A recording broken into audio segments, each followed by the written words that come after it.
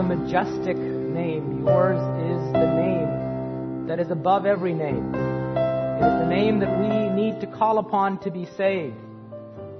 And surely you have no rival.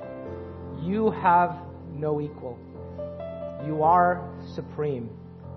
We thank you for the privilege we have this morning to gather to worship you, to declare your praises, and now to open your word. This is the word that has been spoken to us, that is able to encourage us, that is able to exhort us. And we pray, Father, that the Spirit of God would use the words, that the speaker would be hidden, and that the words of God would come forth and meet the needs of every heart, and that the Lord Jesus would be exalted and that God would be glorified. We ask this in His name. Amen. Please be seated. The book of Job, which most of us are familiar with, documents a contest, an epic contest between God and Satan. The battlefield is Job's life.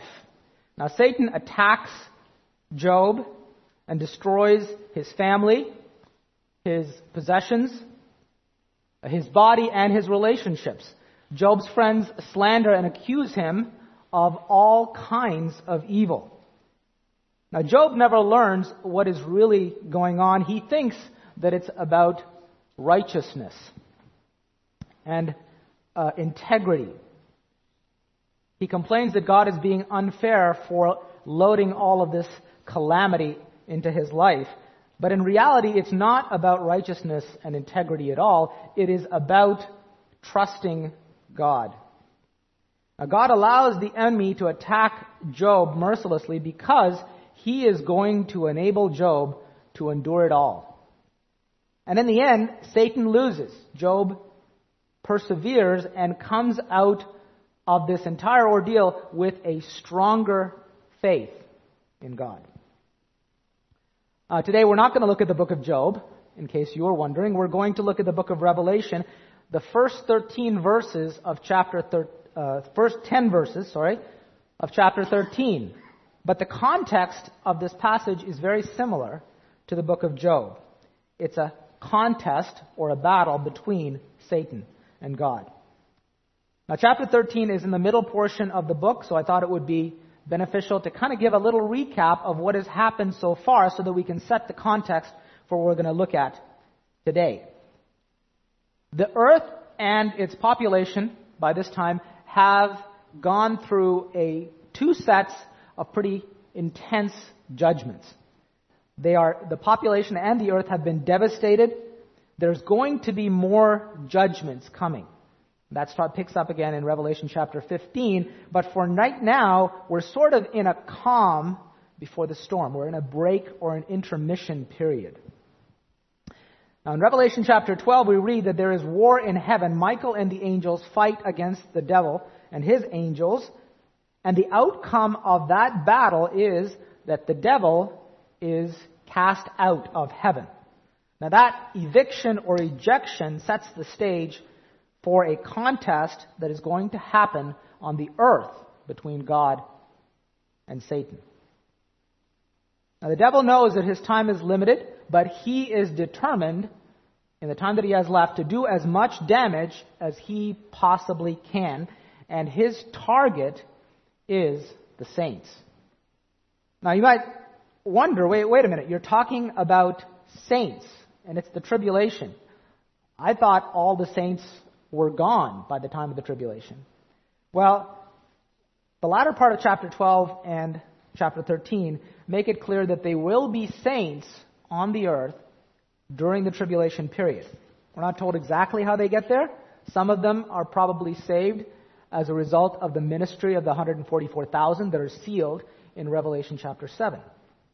It's quite possible that some others come to faith because of the testimony of the two witnesses that we read about in Revelation chapter 11. But the devil determines that he is going to establish a dominion here on earth, and his goal is to eradicate these saints. And it's surprising, but he succeeds far more than what we would ever think or imagine. Now, chapter 13 and the first 10 verses of chapter 13 document the beginning, the start of the devil's campaign for dominion over the earth. And there are 5 actors, 5 main actors or groups of actors in these 10 verses. And they are the dragon, the beast, the world, the saints, and of course God. But this passage introduces us to the beast, and which is another title for the Antichrist, and we get to see his origin and his nature. We're also going to see the world's response to the beast. We're going to see the activity of the beast, which includes attacking the saints.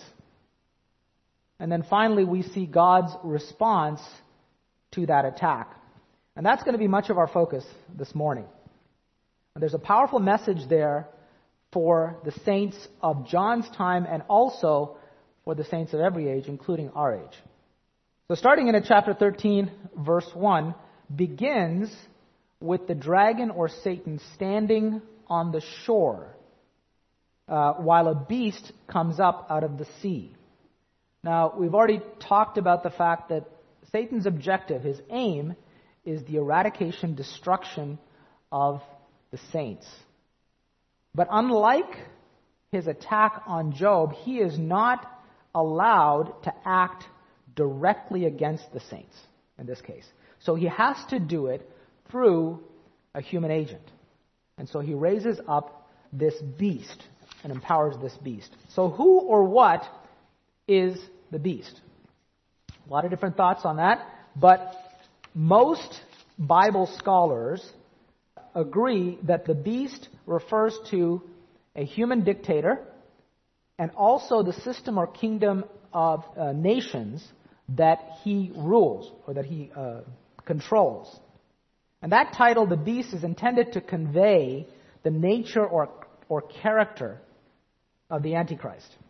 Now, my family sometimes watches a Netflix series called Animals Gone Wild. I'm not sure if any of you have seen it, but some of those encounters, I haven't watched too many of them, but some of them just make you cringe. They make your hair stand on end. Animals out in the wild are just fierce. They act without hesitation. There is no conscience or thought of consequences. It's just raw instinct. Now, on the one hand, it's very captivating to watch, but it's also quite terrifying. Now, the beast, the term here for the beast, is the Greek word chiron, which refers to a wild and ferocious animal. The beast is brutal, he's cruel, he's uncontrolled. He acts without any conscience. Now, verse 1 says, the beast rises out of the sea. Now, the sea is often used to represent the Gentile nations, both here and also in the book of Revelation. Now, fortunately, what about the heads and the horns and the diadems and the crown? Well, fortunately, we don't have to wonder what that means because Revelation chapter 17, verses 9 to 12 tell us that the 7 heads are 7 kings. The 10 horns are also 10 kings. And they receive royal power at some point in the tribulation, and when they do, they hand their power over to the beast. Verse 1 tells us that there were blasphemous names written on the heads of the beast. This probably refers to the blasphemous character and actions of that system of Gentile powers that the beast controls. Now, we have to draw on a couple of verses from the New Testament to really understand this and get some insight. But what's happening here, there's blasphemy in 3 ways, or 3 different actions or activities. First, the beast blasphemes God by taking the place of God. And we see that in 2 Thessalonians chapter 2, verse 4. Second, he claims to be God. That also we see in 2 Thessalonians chapter 4. It says the beast proclaims himself to be God. And then third, he blasphemes God by slandering the true God. We're going to read about that in Revelation chapter 13 and verse 6. So we have a system of kingdoms here that is opposed to and absolutely rejects any authority from God. Verse 2 also tells us the dragon is allowed to give the beast 3 things. He's allowed to give him power and a throne and great authority. Now, you'll recall that Satan makes a similar offer to the Lord Jesus Christ in Matthew chapter 4, verses 8 to 9. Now, the Lord rejects that offer, but it's obvious that the Antichrist accepts that offer. Now, the Greek word dunamis, which is translated power here in chapter 13, verse 2, is sometimes used of the power to work miracles and wonders.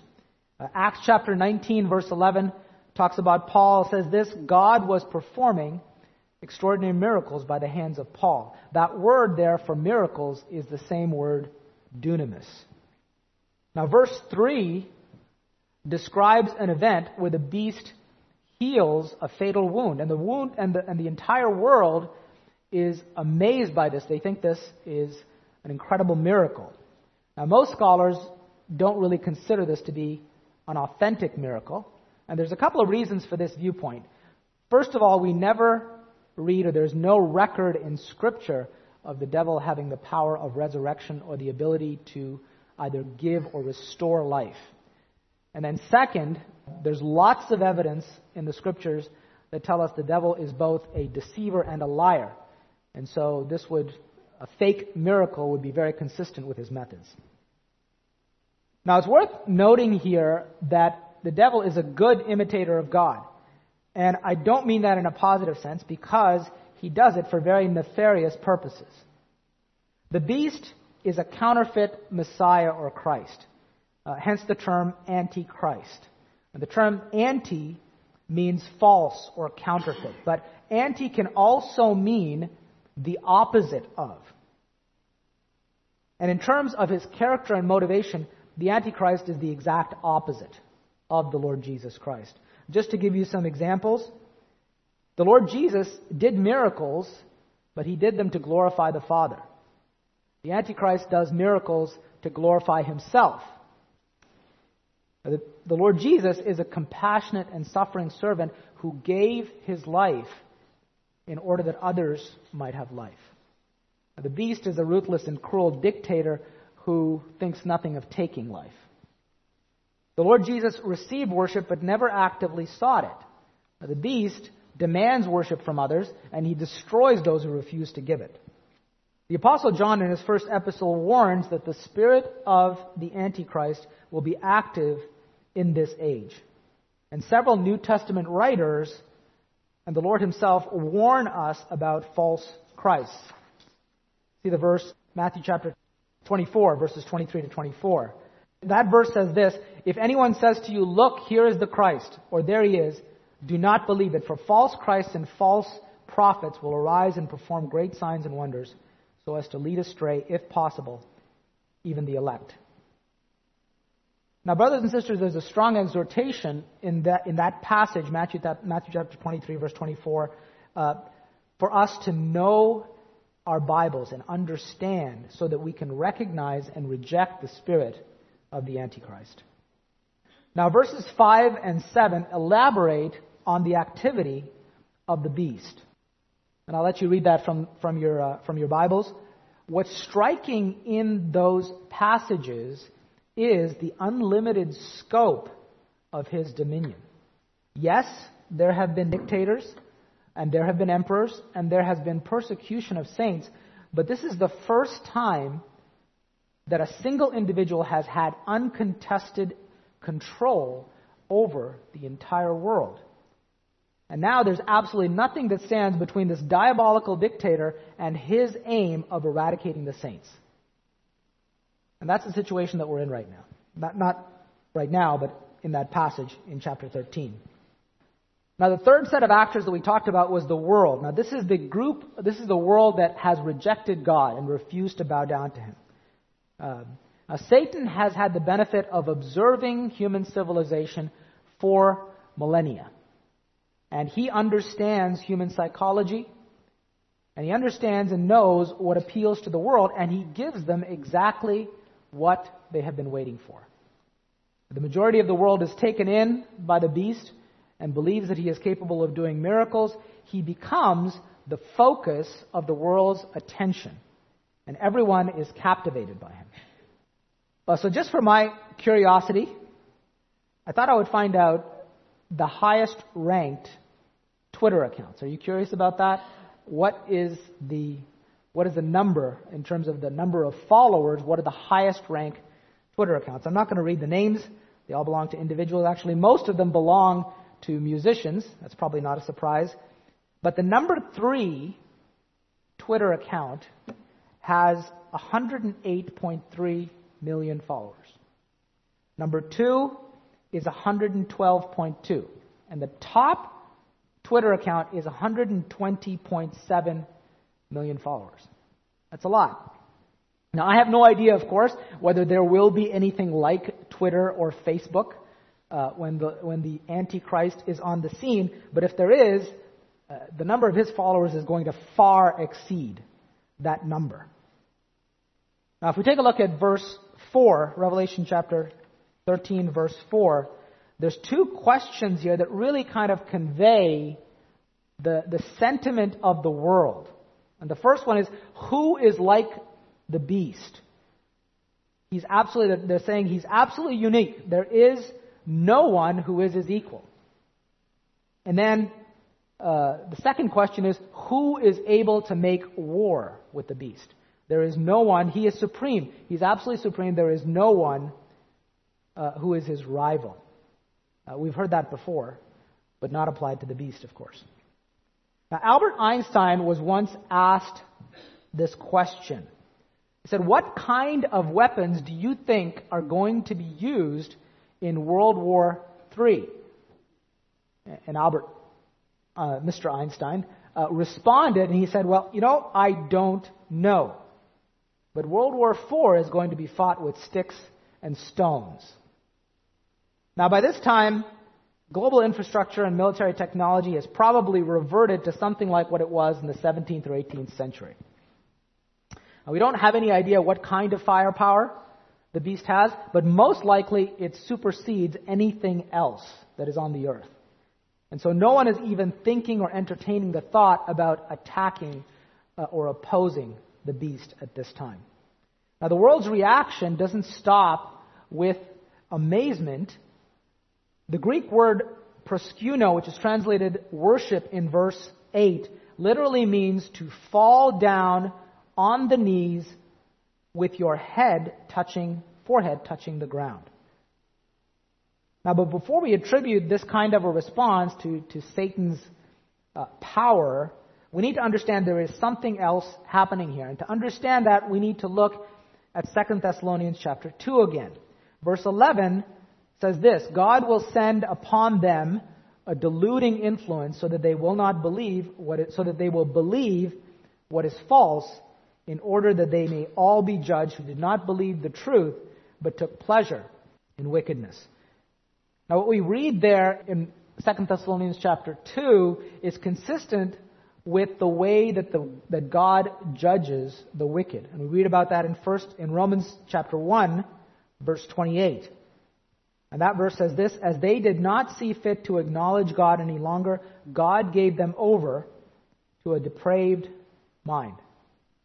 A quote here by R.C. Sproul, one of the ways God punishes evil is to allow men to do what they really want, which is to become more evil. As Paul puts it in Romans chapter 1, verses 24 to 28, God gave them over to the evil they want to do. And God does this by withdrawing his restraint, which has the result of allowing men's hearts to harden against him. God does not cause men to sin, rather he simply lets them harden themselves as a punishment for their wickedness. The only group on the earth at this time that refuses to worship the beast, that refuses to bow down to him, is the saints. And I want you to notice that Scripture uses a very unique title for this group. And that title is, those whose name has been written before the foundation of the world in the book of life of the Lamb who was slain. It's a pretty long title. Now, the same language is used in Revelation chapter 21 of the saints who are privileged to enter into the New Jerusalem. And that title emphasizes the fact that these saints were absolutely 100% guaranteed eternal life. And the basis of that guarantee was the sacrificial death of the Lord Jesus Christ. Now, believers today have that same assurance. The names of those who have trusted the Lord Jesus Christ as Savior and Lord are written in that book, and there is nothing that will ever take those names out. That's the guarantee that we have. But let me ask you, is your name written in the book of life? What are you trusting in? There's only one name. Scripture makes it clear. There's only one name that you can trust, absolutely trust, both for the life that is to come and for this life, and that is Jesus Christ. Now, Revelation chapter 7 refers to these tribulation saints. It says, "After this I looked, to behold a great multitude that no one could number, from every nation, tribes, peoples, and languages."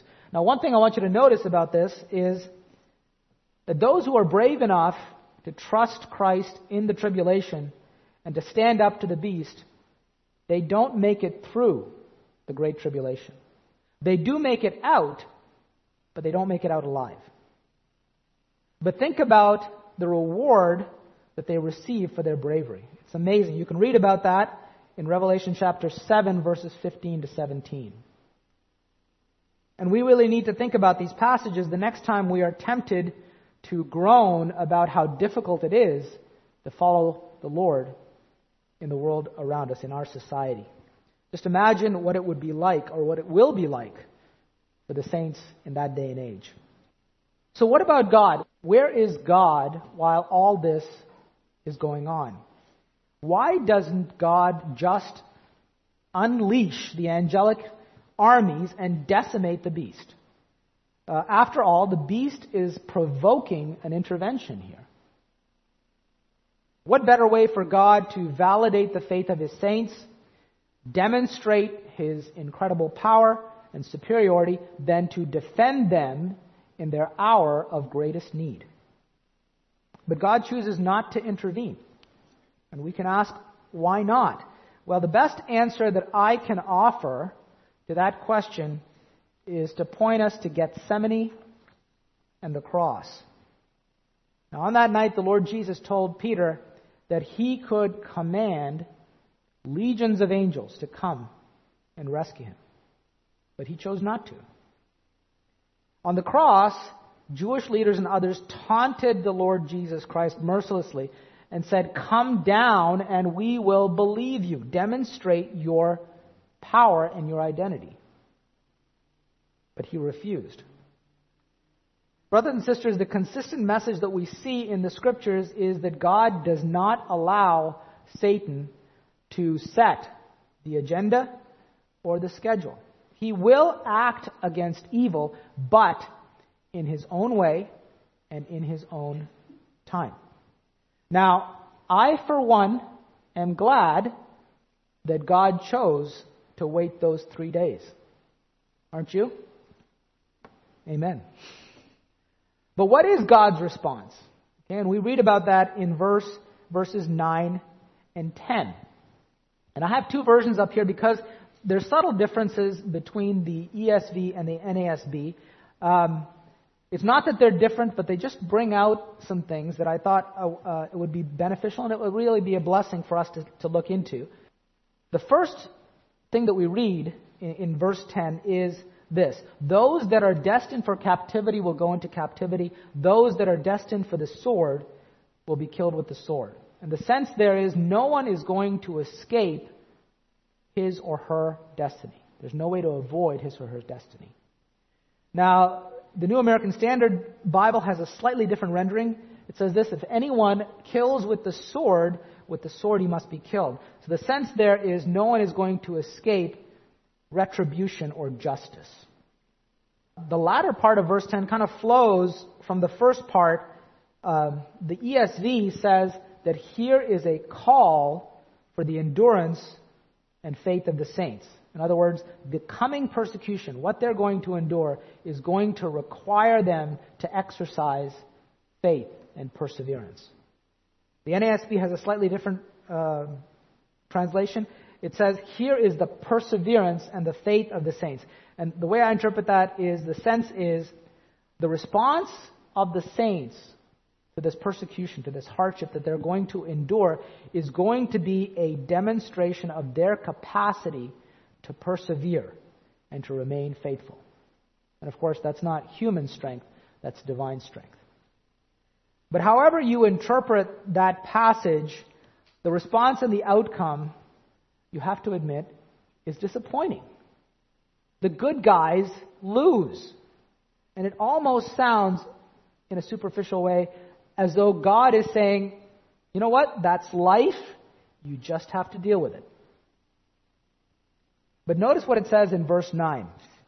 If anyone has an ear to hear, let him hear. Now we've seen that before in Revelation chapter 3. Sometimes what God communicates to us is hard to receive and to understand. It doesn't match our expectation and understanding of the justice and righteous character of God. It doesn't seem consistent with what we know about His goodness. But really hearing God means that we need to lay aside our preconceived ideas and be willing to accept what He is communicating to us. Sometimes it means digging below the surface.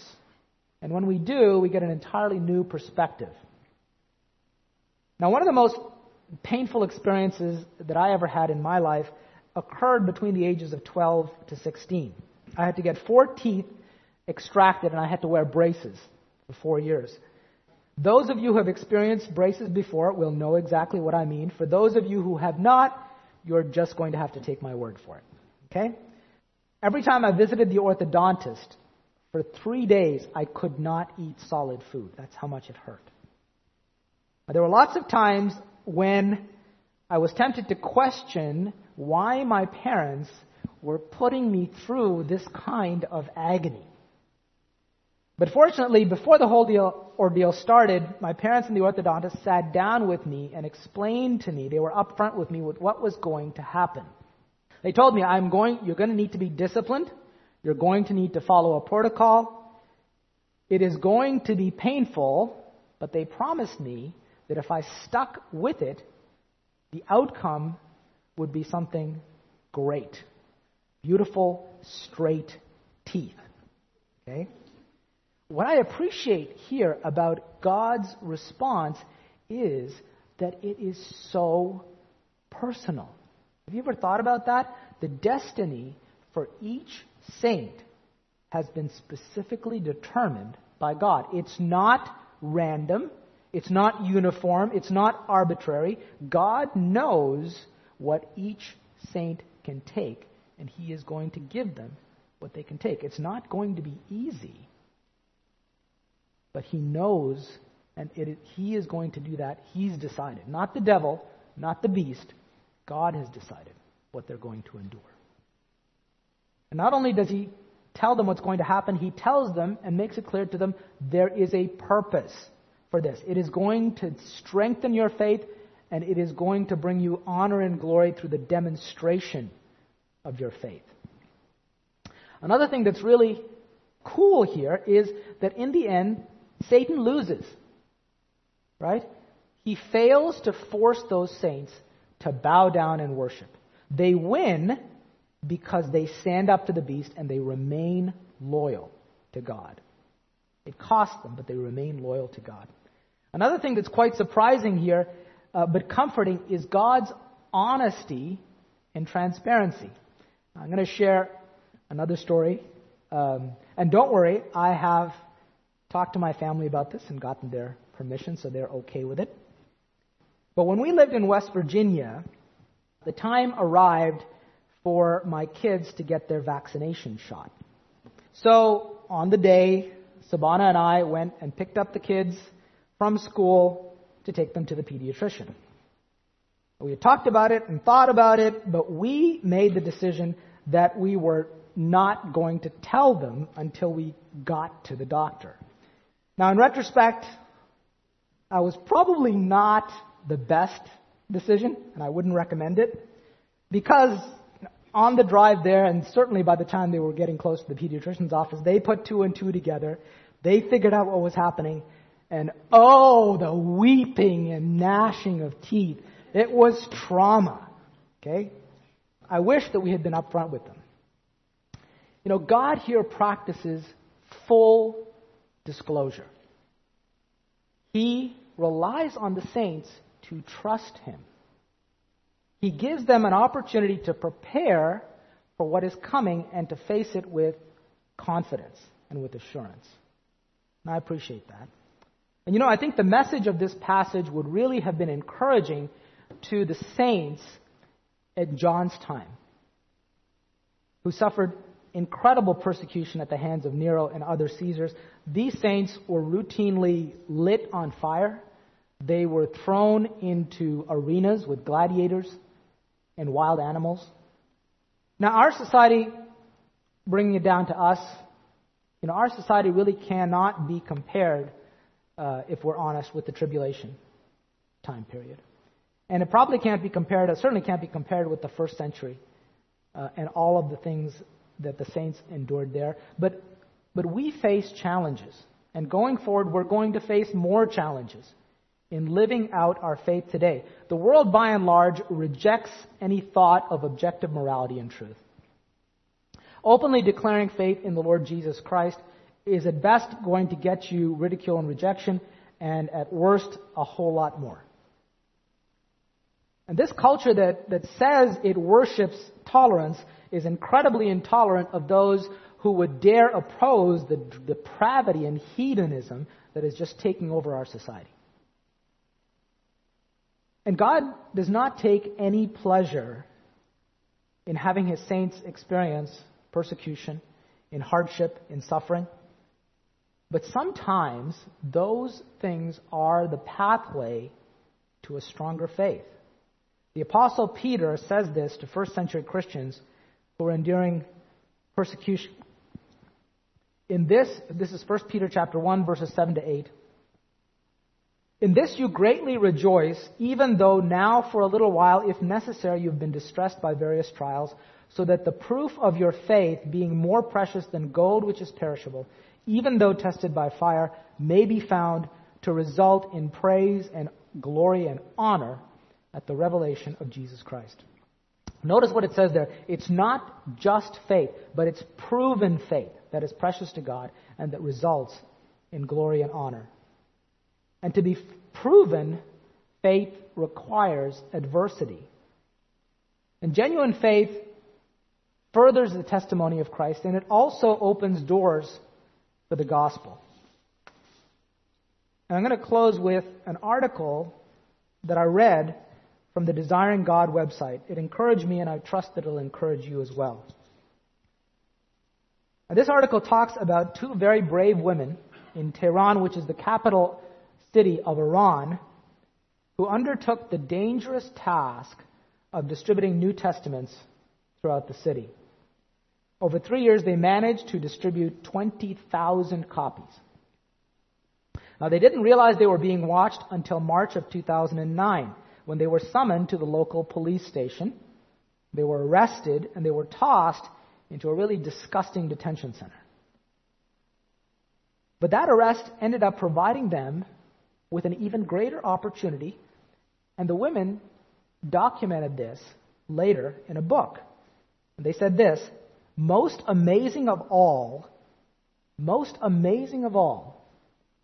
we were in the best place we'd ever been for witnessing to people hungry for the gospel of Jesus. We had spent ourselves and our resources traveling all over the country with the message of salvation, always mindful of the danger if the wrong person overheard us. Now we were stuck in jail, and God was bringing spiritual seekers in waves. The living conditions were not very good. I'm sure they weren't. But we didn't have to deal with travel and traffic. And we could tell our fellow prisoners the story of Jesus openly because no one was going to come into this rat hole to spy on us. Now, jail seems like a strange reward for these women, doesn't it? Who took such great risks to share the gospel. But the article goes on to say this: Charged with sedition and threatened with torture and even execution, the women eventually landed in Tehran's notoriously dangerous penitentiary, Ivan Prison.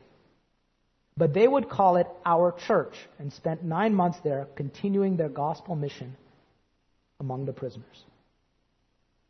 What incredible honor and glory these ladies have to look forward to in that coming day.